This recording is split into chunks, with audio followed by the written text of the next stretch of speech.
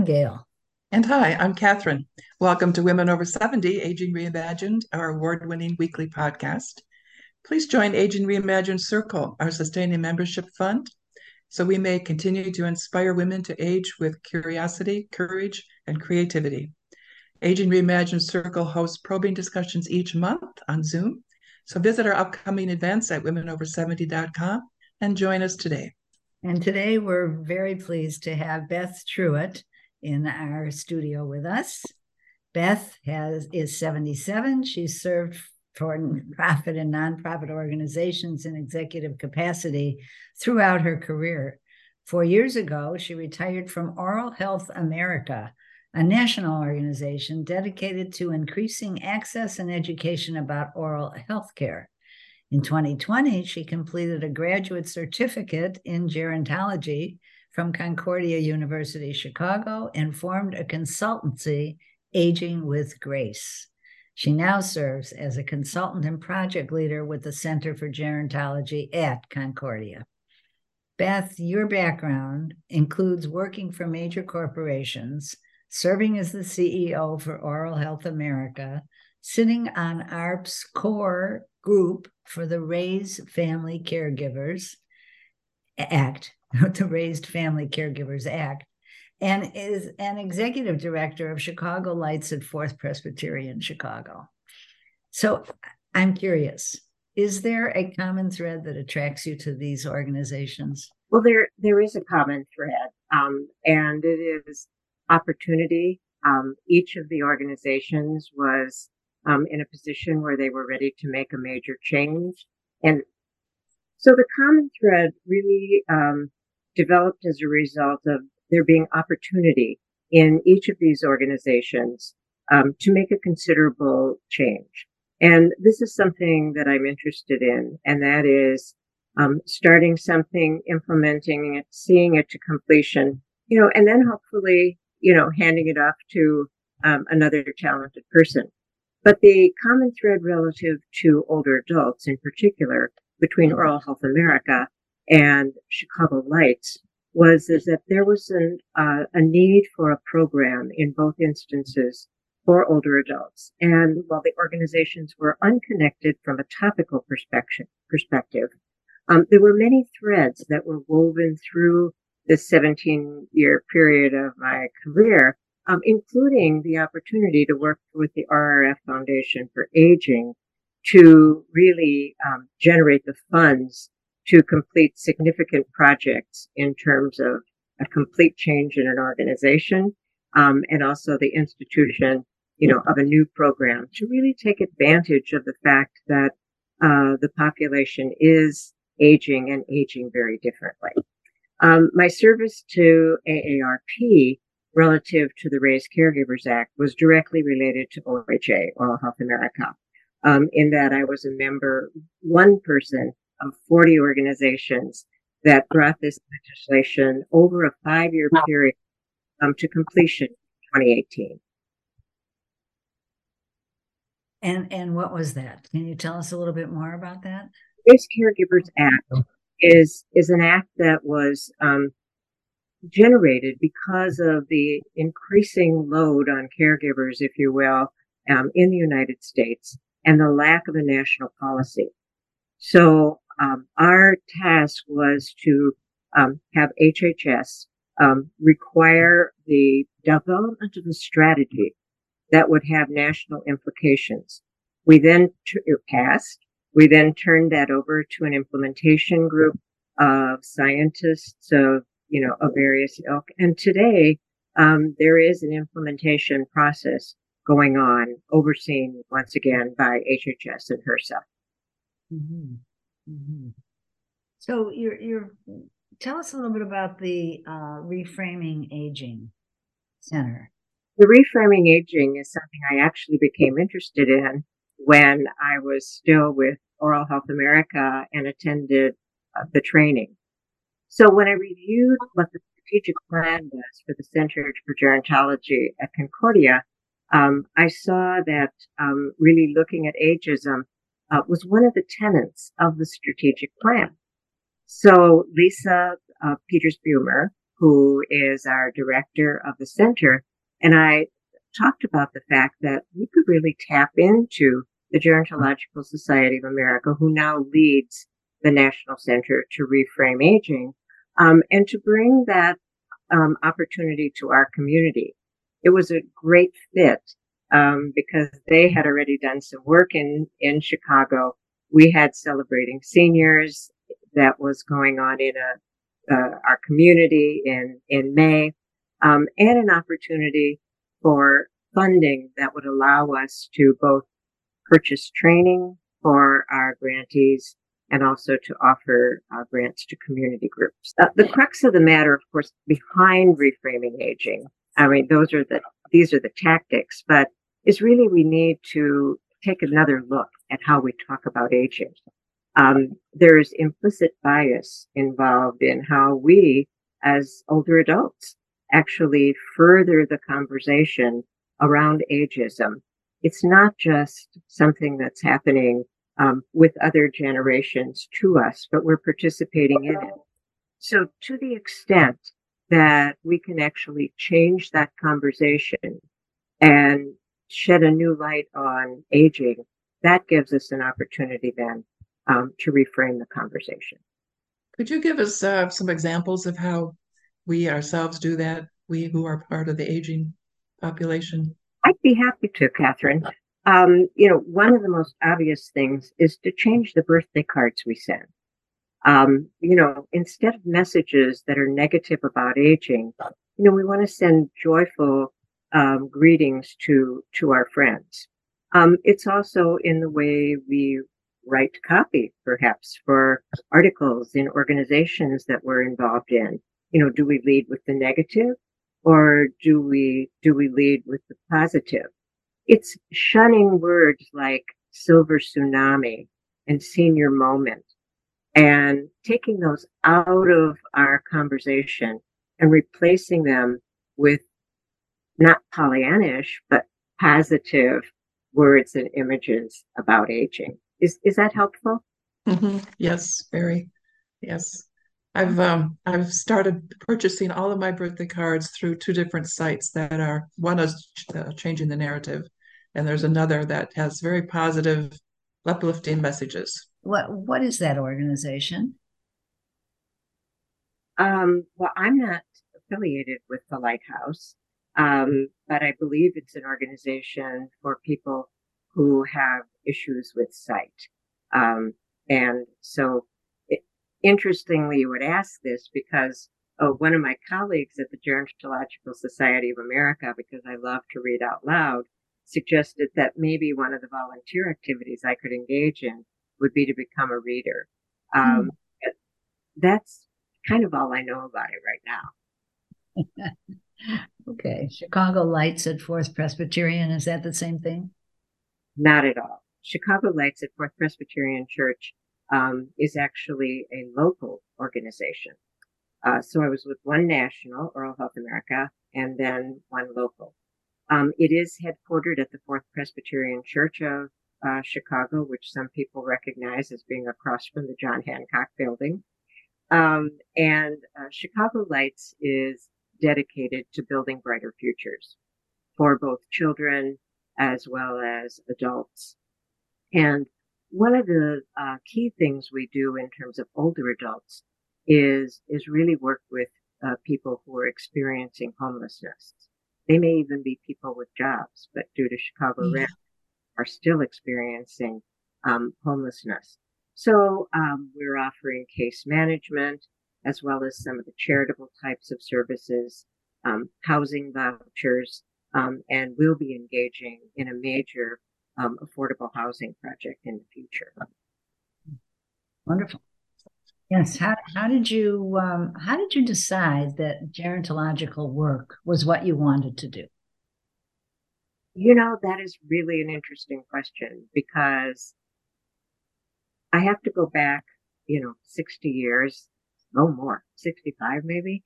And that is every Thursday, I was required by my parents to have lunch at the Ladies' Aid. And so I would do this until I went to high school. And so I had many conversations with older people and really always felt warm. But I didn't have grandparents. And I spent a number of years really focused on the corporate business. But then the opportunity came about to, with these two programs I told you about earlier at Chicago Lights as well as Oral Health America. And when I retired in 2019, I thought, there's so much more to gerontology than what I've been able to gain as an oral health executive. And so I decided to go to Concordia. And it ended up being serendipitous because who doesn't want to go on school online during the pandemic? I didn't know that in May of 19 when I enrolled. I thought I would ride my bike to school because I lived near the campus. But as it turned out, it was a great choice. In December of 2020, I completed my work and then was invited to continue with the university. But the interest really developed first as a child and then emerged again later in life. And now I see it as a place to be because I think if we can be advocates for our own generation, that's an opportunity. And just like I was an advocate in my 20s and 30s, now here's a new opportunity. I like the way that you phrase that, to be an advocate in our own generation, which is, really what Women Over 70 is all about, that we are advocating for our own generation. And why Concordia? How did that happen? Well, first of all, every time I've changed careers, I've gone back to school. My daughter wisely told me that she didn't think I'd ever be very good starting at the bottom again, that I needed to have an opportunity to be somewhat in charge. And so I, just as I had done with the seminary, rather than choosing Princeton, which was far away, I chose McCormick, and rather than USC, Concordia was close, and in both cases, affordable. And so both of those things, influenced my choices. I had also grown up as the daughter of a Missouri Synod Lutheran pastor, and also my grandfather was a missionary. So there was an interest, I think, in Concordia, in that fact that kind of even though I no longer am involved in that tradition, that I would really understand some of the dynamics that would be involved in working for Lutheran University. Mm-hmm. And in addition to this work that you do, I believe you're also on several boards of directors. I am, and I really enjoy that. I am on the Dean's Council for Planning at Valparaiso University, and that is not for the whole school, but for the School of Arts and Sciences, which is where I received my initial degree. So that is an opportunity to really advise the dean and the school, on the forward movement of the school. And one of the projects I'm most interested in is called Access Valpo, which is giving students who can't enroll on a 4-year basis an opportunity to come for 2 years and then potentially move on. So that's something I'm both interested in and investing in. I'm on the board now of Chicago Lights, the organization that I help bring together, and I'm in my fourth of six years, and currently serve on the Resource Development Committee, since sales and marketing is so much of my background. All right, I have to ask you, how does sales get to be so much in your background? Because that was my entire corporate career. From the time I began at Kraft in 1970 until I left McGettigan Partners in 2000. So 30 years with a few other stops in between. Well, clearly your time must be so well taken up, all of it. And so I wonder, how do you make time for all that you do? Well, first I'm healthy, so I consider that a gift. So that gives me a reasonable amount of energy. And this is kind of crazy, but I make a 3x5 card at the beginning of every week. And on the front of the card, I do a lot of the things, I learned in my corporate life. And that is, I make a list and I star 3 things that really need to be accomplished. And then I get to mark them off, which is kind of like putting the star on the chart when I was growing up. And, if I don't finish them, I carry them over to the next week and ask myself, what was it about that week that caused that, not to happen? Because I think that all of us, we make time for what we believe is important. Now, this isn't to say that there aren't bad weeks. I mean, there are weeks when I look at the list and go, oh no, I mean, this really didn't go that well. But it's an opportunity to learn, and to start over the following week. Wow.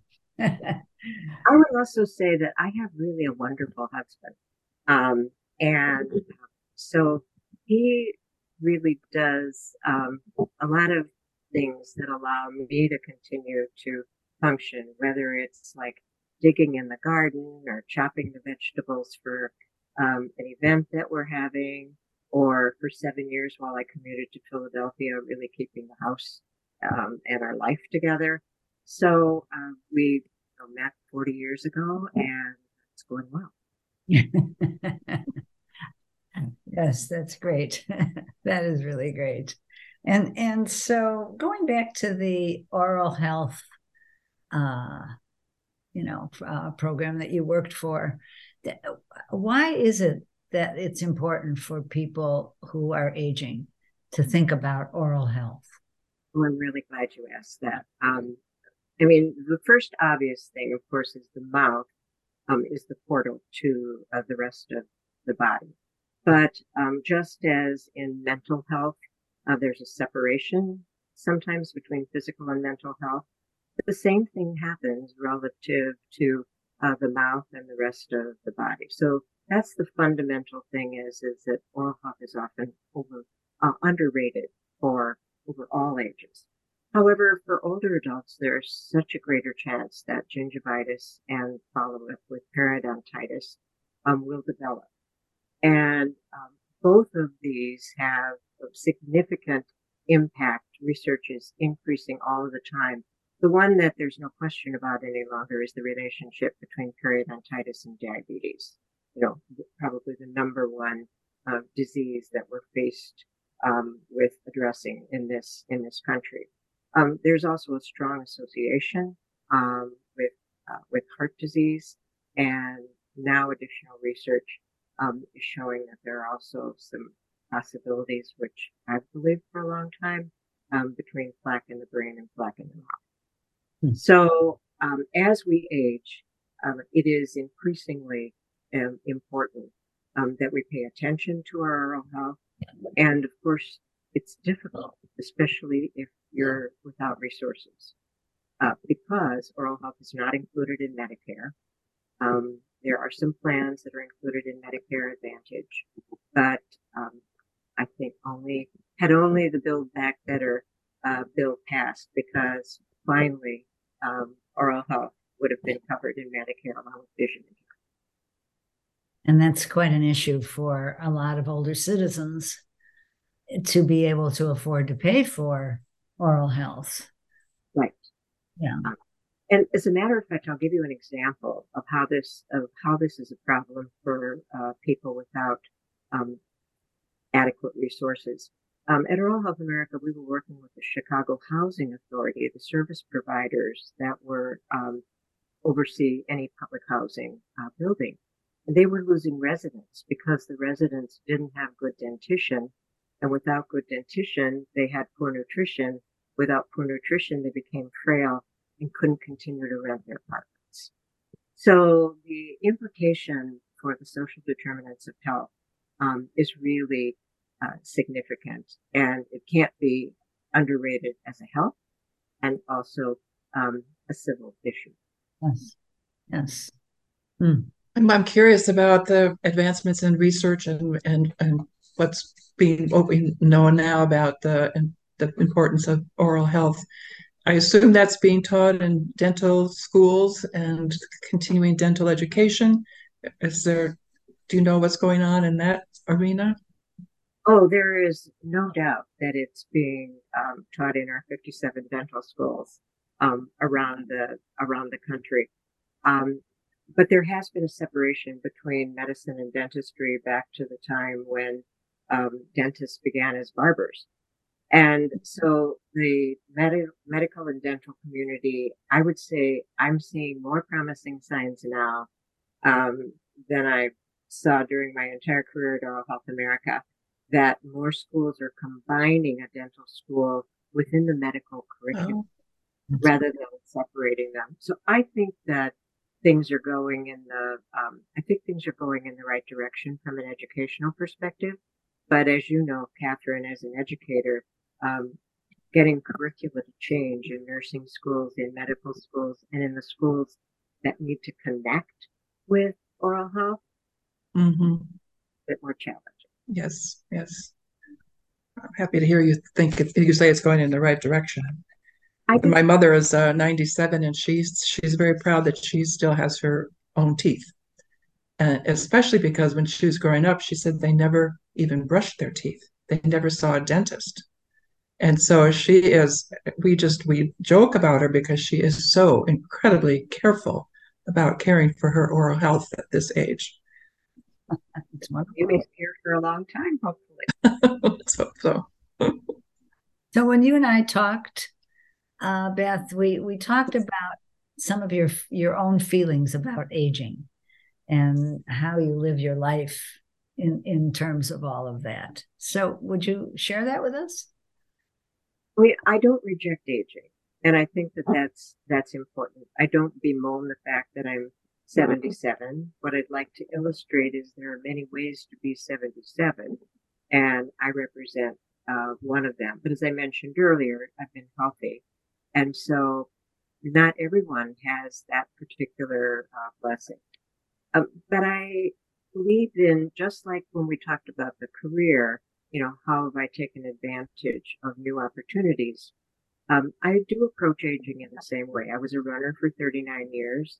I needed to stop running due to an accident, and I've become a walker. Fortunately, along the way, I had developed the yoga practice, which has been helpful to both. Um, I'm also a Weight Watcher for 50 years. And so I think that that has indeed, helped me to really understand, what I'm putting in my body makes quite a difference, including the fact that I have a food sensitivity to dairy. So another example is my grandkids said I wasn't listening. I couldn't understand the difference between flap and flat, for instance. And so I found out that I did have a hearing disorder, and now I have hearing aids, and we have better conversations. So I think that accepting the fact that things are going to change, they are not going to stay the same. I don't wish to be 20 or 30 again. Yeah, there are a few things I'd like to do over again. But wishing you were 77 and then living into that, I think is actually key. And you and I talked a little bit, Gail, about advice, and I've received two examples. If you'd like me to share those. Sure, go ahead. Okay. Well, one was my mom had a room called the junk room, and in the junk room she had a pink flowered chair. And one of the delights of my childhood was going into the junk room, sitting on her lap and reading. One of the books we read was about a cat, and at the end it said, "Perseverance wins." Purr. And she would make me repeat that before I went to bed. And so I think that that message about perseverance, it was really, just became a part of me.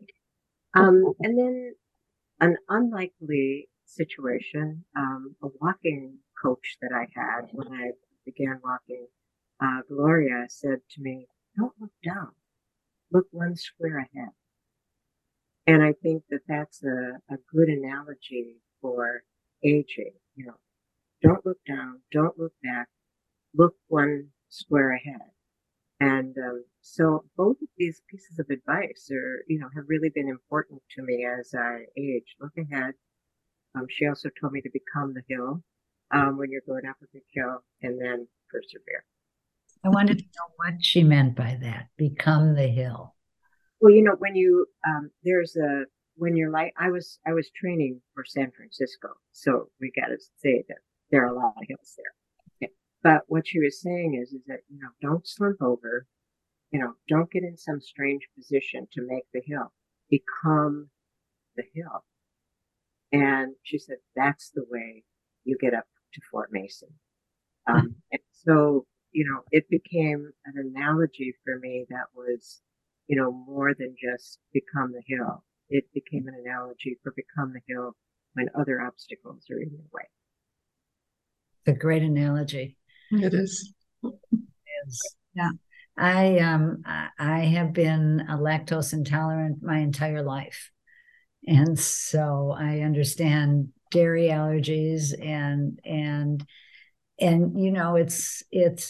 reminds me of having the last laugh, because not eating dairy is really very good for my health. And it's easy to do that, right? When you have an allergy to it. So yeah. So very interesting, Beth. And tell us, what are you thinking about now in terms of your work at Concordia, and what are you looking ahead to? Well, I have 3 exciting projects at Concordia, and I'm not looking to take on any more right now because I do not want to work full time any longer. But I have the Reframing Aging project, which we discussed.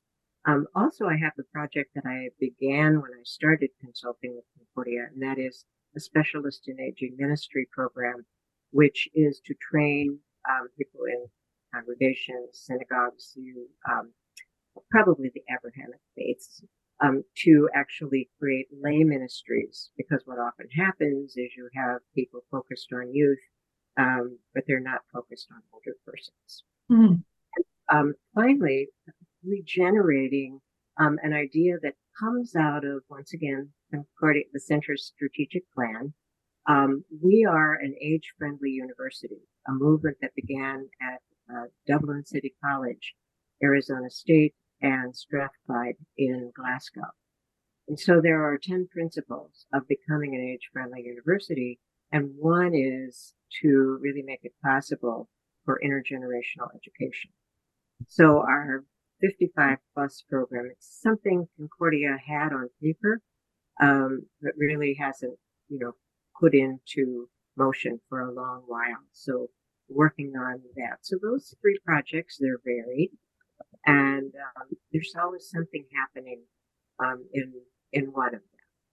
So what I do hope is that the center will continue to grow, that we will be important to the community as well as to national organizations, which is why I continue to apply and hopefully be accepted, as a speaker.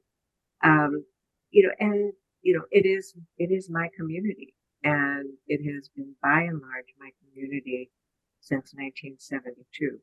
So I'm committed from that perspective. I'm committed from a subject matter perspective.